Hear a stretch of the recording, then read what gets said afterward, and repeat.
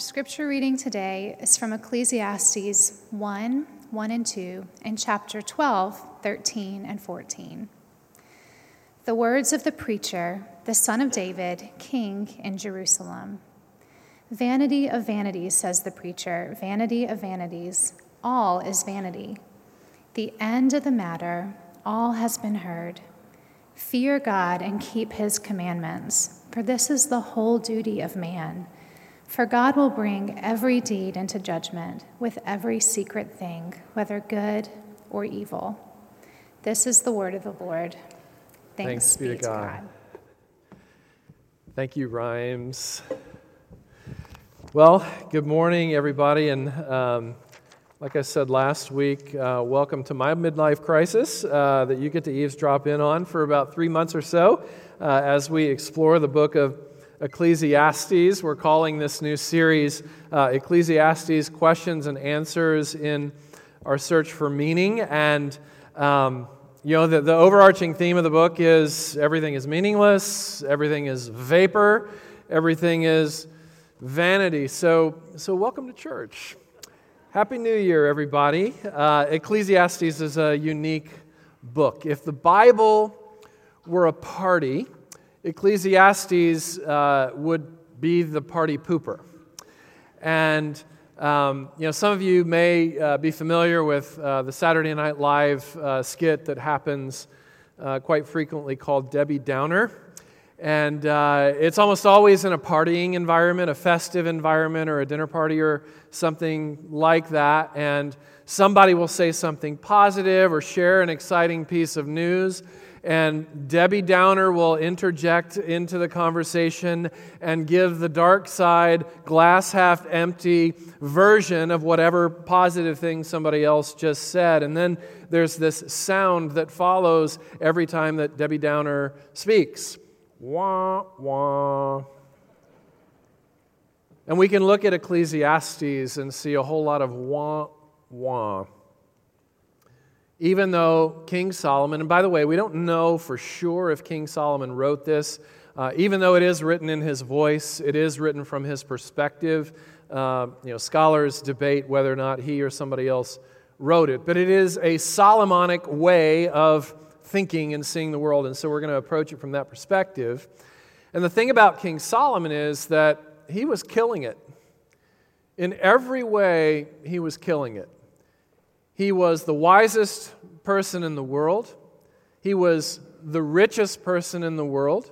He was getting all the sex that he wanted. He was famous. And his concluding words to this life are vanity. Vanity. Everything is vanity. And so I've been diving into this text for personal reasons as well as just to hopefully serve you as best I can as I open up this book with you for the next few months. One of the things along the road that I've discovered is that while Ecclesiastes is brutally honest, it's also fiercely hopeful. Brandi Carlile sings this song. She's one of the singer-songwriters I really appreciate a lot. And it's called The Eye. And in the chorus of that song, she says these words, "You can dance in a hurricane, but only if you're standing in the eye." You can dance there, even in a hurricane, but only if you're standing in the eye. In other words, when you're confronted with the harsh realities of life, if you don't look away and try to distract yourself away from the way things really are, and you look the hurricane square in the eye, you actually might find a dance floor there inviting you to come and taste and see that the Lord is good. And so, since it's a new year, I'm going to spare you 3 full points and just give you 2 today to get us all sort of easing into the new year. And those 2 points are these. Get real. And don't be a Debbie Downer.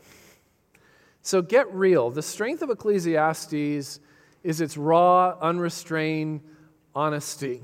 The American novelist Herman Melville, who wrote Moby Dick, says that Ecclesiastes is the truest of all books. Verse 2 summarizes really the whole book concerning what the writer calls life under the sun, which is the life that we live in a fallen world, life that happens, over that course or over that segment of history that lands squarely between the time when Adam and Eve fell in the garden and the curse was implemented on every person, place, and thing. Between that time and the time that Jesus will one day return and inaugurate the new heaven and new earth, where everything sad will come untrue, where everything broken will be healed, where everything jacked up and messed up will be restored. We live in the in-between time, where the curse is still a force. And about that time in history, life under the sun, the writer says, vanity of vanities, all is vanity. This word all suggests that there's not a single square inch in the whole universe, no person, no place, no thing that goes unaffected by this pronouncement. And the word vanity comes from a Hebrew word which literally means vapor. So it was 14 degrees this morning, and when I got out of my car to come in to do the kind of last touches on the sermon, I exhaled and I saw my breath. But in just a split second, what I saw vaporized and disappeared, and it was gone as soon as it was there. The vapor of my breath. You're walking on a beach and you leave a footprint. It's only a matter of seconds before the tide rolls over that footprint and the footprint disappears. What the writer is saying is that all of life is a lot like that. Every person, every place, everything, every good thing that this life has to offer has a limited shelf life.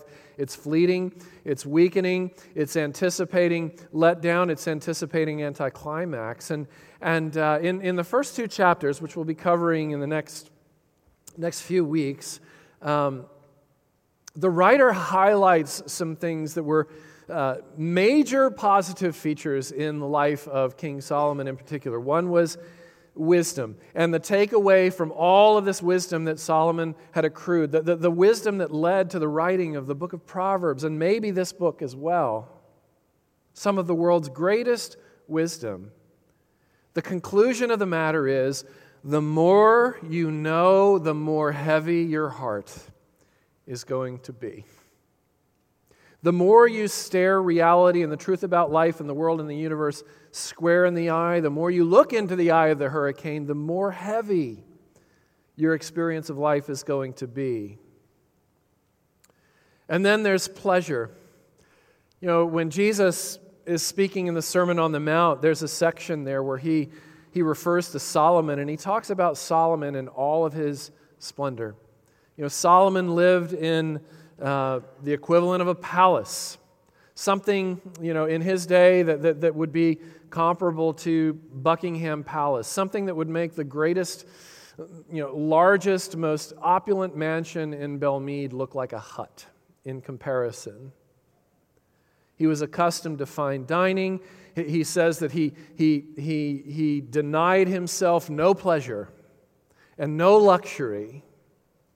He had women. He had everything that the flesh desires and chases after for happiness and satisfaction. And his conclusion there is this all there is? And then his work, his legacy. Again, he passed down all of this wisdom. He had all of this money and all of this success and all of this stuff. And the dream that his father David had once had of building this beautiful, glorious temple in honor of Yahweh, in honor of the God of Abraham, Isaac, and Jacob. David was denied that opportunity, but Solomon was the one who was given the opportunity to build that temple. His takeaway from all of this legacy is it's all going to be forgotten and passed on to somebody else, and who knows if they'll steward it well or poorly. I was talking to some folks who went to London not too long ago for a visit, and part of what they were wanting to see on their tour of London was the Metropolitan Tabernacle, which was where the greatest, arguably the greatest preacher of all time outside of the Bible, Charles Haddon Spurgeon, was minister for a number of years. And they couldn't find the Metropolitan Tabernacle, and so they started asking around as they were walking on the streets, can you point us to the Metropolitan Tabernacle? It's where Charles Haddon Spurgeon used to preach. And the answer that they were getting, one person after another, is, who is Charles Haddon Spurgeon? Right under their noses, even the memory of the greatest preacher that London has ever known vaporized. And so really the message here, at least the introductory message to Ecclesiastes, is wipe that smile off your face and get real. But there's a positive side to wiping the smile off of your face, because negative emotions are just as much of God as positive, happy ones. Did you know that? And the absence of negative emotion, the absence of lament, grief, tears, anger, etc., the absence of these emotions expressed reveals either a very, very sheltered life or a person who is living in denial. Or another way to put it is a dishonest person. It's also morally problematic to completely resist negative emotion and the expression thereof. Scripture, the Bible actually commands anger. Ephesians chapter 4, verse 26 references back to Psalm chapter 4, verse 4, and the literal translation from both the Hebrew and the Greek is not, in your anger don't sin. The literal translation is an imperative. It's a command. Be angry, and yet sin not. And so there's a sense in which it's a sin not to ever get angry, not to shove those negative emotions down when they come. There's an actual moral problem at play there. Or the absence of tears, when the Bible itself in Romans 12 said, Christians of all people must enter into the experience of Jesus weeping. Whenever your neighbor is weeping, you must weep with those who weep and mourn with those who mourn. We look at the Psalms, the songs of God. They're loaded with lament along with every other aspect of the full range of human emotion. There's joy, there's sorrow, there's laughter, there's lament, there's happiness, there's sadness, and everything in between. And in the Psalms, what we have is a number of things, including complaint, dissatisfaction, lament, anguish, anger, protest. Here are a few direct quotations from the Psalms. How long, O Lord, will you forget me forever? Out of the depths I pour out my complaint to you, O God. I tell of my trouble. There is no refuge for me. No one cares. I'm brought low. I'm in prison. Why have you forsaken me? Rolling Stone magazine came out with an article featuring the top 50 songs of all time. And on that list of the top 50 songs of all time, only one of those songs was a song of lament. It was The Tracks of My Tears by Smokey Robinson. But everything else was positive, happy clappy, and so on. A very imbalanced list, actually, if we're talking about the full range of human emotion. It was almost the opposite of what the Psalms give to us. Because we want to deny and distract ourselves from these hard realities rather than leaning into them. Kevin Twitt, who, by the way, the group that Kevin founded, Indelible Grace, is responsible for the music around I Asked the Lord, which Olivia and Jesse and the team beautifully sang for us during the offertory. And so if you see Kevin or Wendy in the hallways, I don't know if you're here, Kevin and Wendy, but give them thanks for their good work. One of the wonderful contributions of the ancient hymns is their honesty, which is one of the wonderful contributions of Kevin and his movement. They're all about sort of resurrecting the ancient hymns into modern worship. And one of the things that Kevin will say is it's a very, very wrong thing to do to force our people in congregations to sing in a dishonest way, where everything is only in a major key and never in a minor key, and where everything is always positive, happy, clappy, and never dealing with the lament and grief and sorrow and sickness that people are facing every day. See, the Bible gives us a release valve. The Bible tells us that glass half empty is just as virtuous as glass half full as a perspective. Get real, in other words.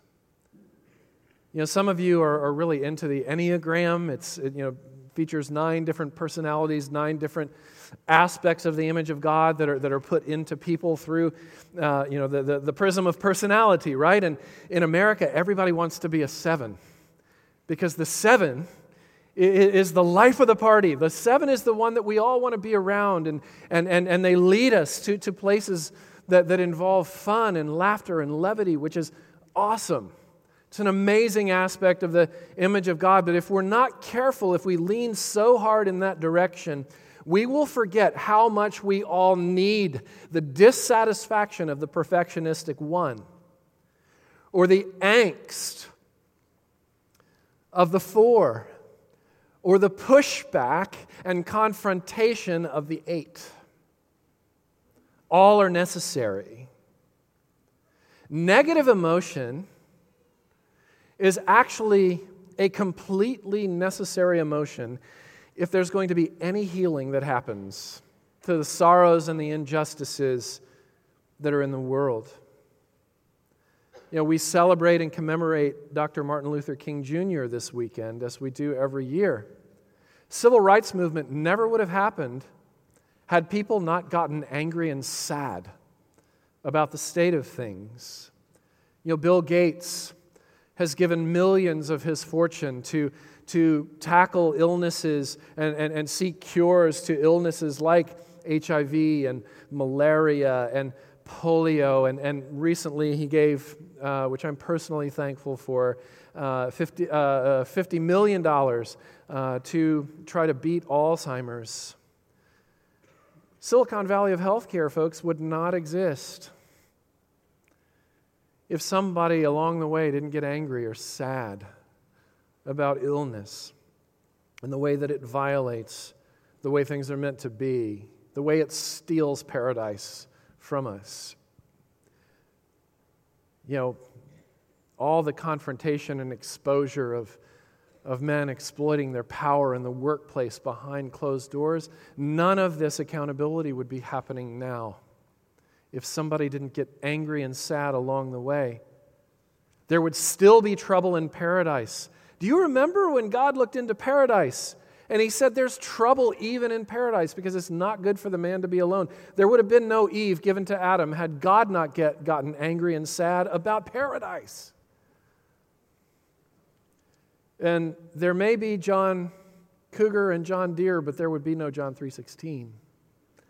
Had God Himself not gotten angry and sad about the state of things. God so loved because God was so angry and sad. Love is always associated with a form of hatred, and hatred is always associated with a form of love. And because of the great love with which God loved us, He hated the condition that we've been left in since the fall in the garden and the curse. See, Leonard Cohen, it turns out, was right. There is a crack in everything, but that is how the light gets in. The negative emotion exposes the crack, and that's how the light gets in. Without diagnosis, there is no path or motivation toward a cure. So get real. Embracing negative emotion, as Ecclesiastes reminds us, as the party pooper reminds us, life isn't just a party, folks. It's not.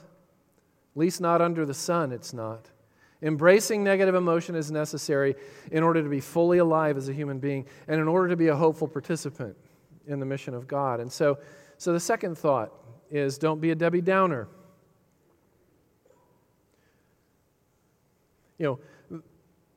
How hard things are does not negate how great thou art. It doesn't cancel it out. They're not mutually exclusive. There is a hurricane, but if you stand in the eye and you stare it down, you'll discover there's a dance floor there, because the Lord is the Lord of the dance, and He's the Lord of the dance always. Dance, dance wherever you may be, for I am the Lord of the dance, said He. One thing we can appreciate about the existentialist philosophers, the tradition of Camus and Sartre and Nietzsche, is we can admire their brutal honesty, we can admire their realism about the vaporous nature of things. But what existentialism does not give us is a way out that leads to life.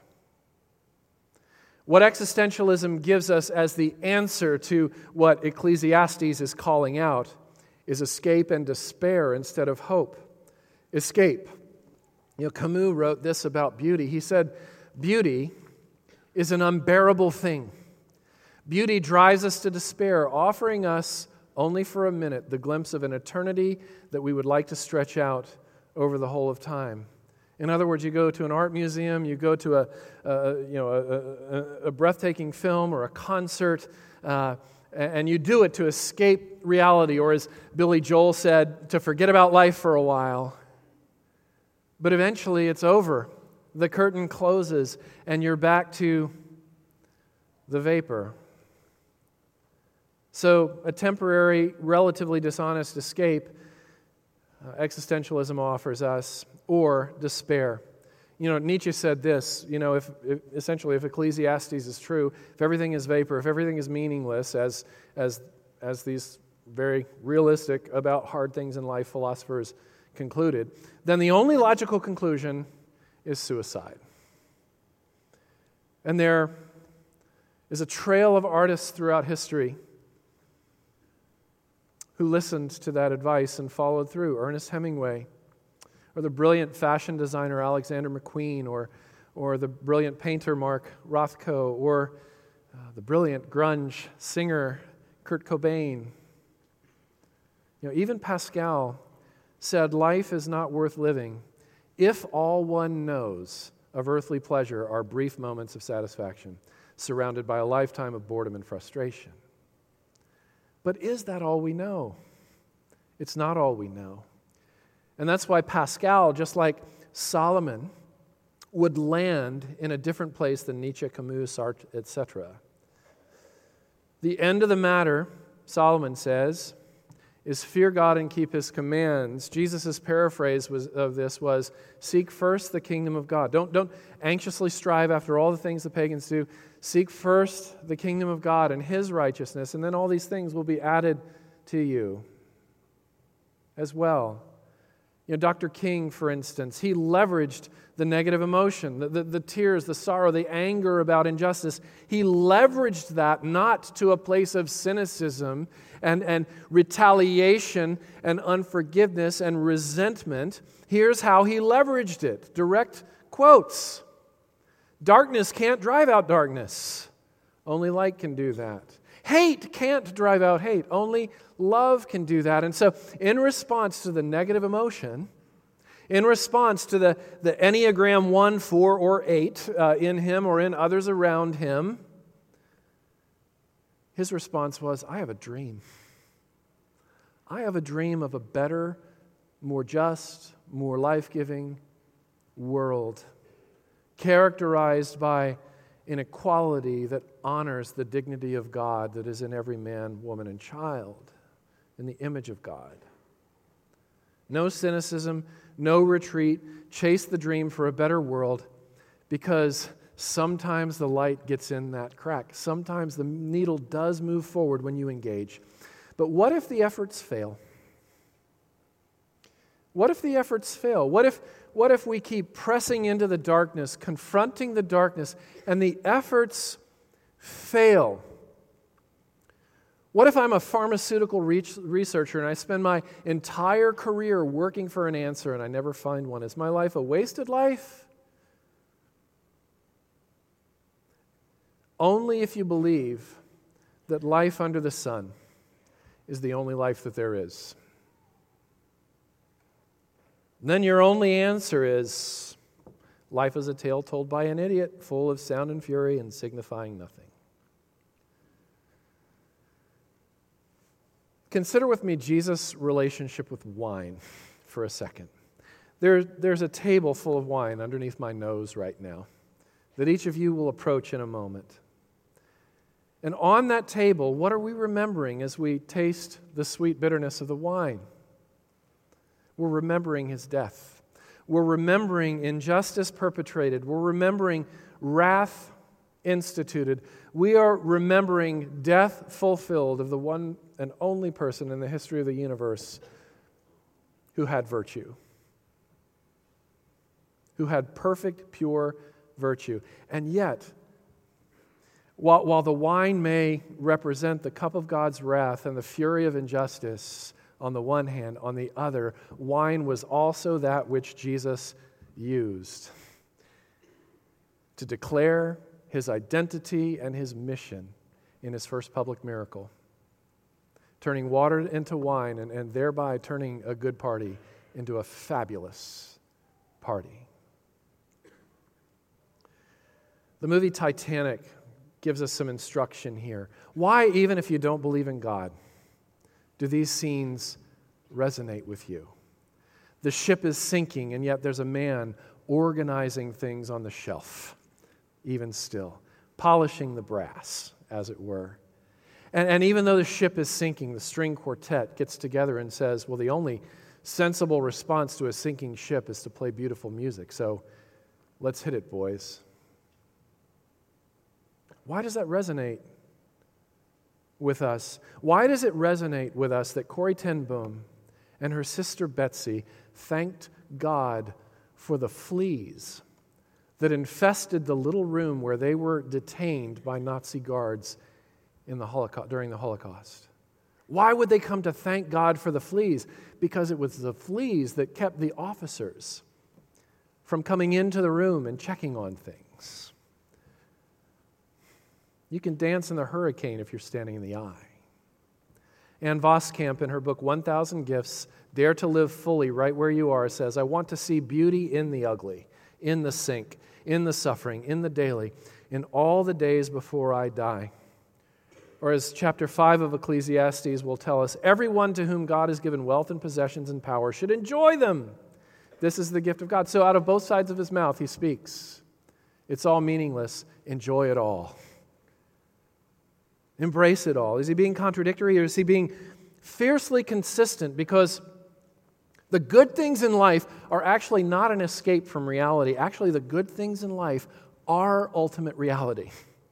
They are representative of the paradise that was once lost and the paradise that will be regained in the new heaven and new earth when Jesus comes again, resurrected in power. So, at the Lord's Supper this morning, I was serving with an elder. And one group came to our table, and it was a man who's suffering from ALS. You know, as Paul would say in 2 Corinthians 4, the outer body is wasting away. Those little pieces of bread, he needs both of his hands to get the bread into his mouth, and he's shaking the whole time. And this elder leans over to me. I said, I freaking hate ALS. He's a doctor. Then another person comes up who's struggling with a very violent form of cancer. And he loses his balance and he falls, and we have to disassemble our table so people can assist him to get to a place of safety and a place of prayer. But even in that moment, he's taking the bread and he's taking the cup, believing, and putting it in his mouth and chewing it up and swallowing it down as if to say, to hell with you, sickness. To hell with you, suffering and sorrow. To hell with you, Satan. You'll see, and it is well with my soul in a couple of moments, we do not capitalize the name Satan. Because Satan is finished for because of what goes on at this table, what went on to create this table, and what will go on to fulfill what's at this table.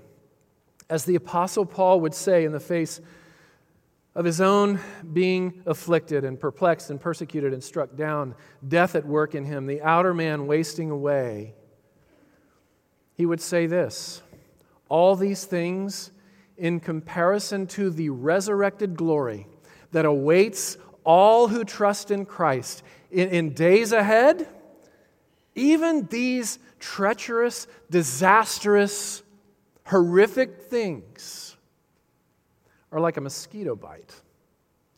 Light and momentary afflictions, Paul says, in comparison to the weight of glory that awaits us all in Christ. You can dance in the hurricane, but only when you're standing in the eye. But what a great dance it can be when the lyrics are, "O Lord, haste the day when my faith will be sight and the clouds be rolled back as a scroll. The trump shall resound and the Lord shall descend. Even so, it is well with my soul." Let's pray. Our Father in heaven, thank you for negative emotions. Thank you for dissatisfied, angst-ridden, confrontational personality attributes. Jesus carried them all. Thank you also for life of the party personality attributes that were also held by the Lord of the dance, anticipating his own death, anticipating the cup of his own wrath poured upon him so it would be directed away from us. He turns water into wine for celebration, setting a table for us in the presence of his enemies and ours. In the valley of the shadow of death, so that we can fear no evil. Thanks be to God. Amen.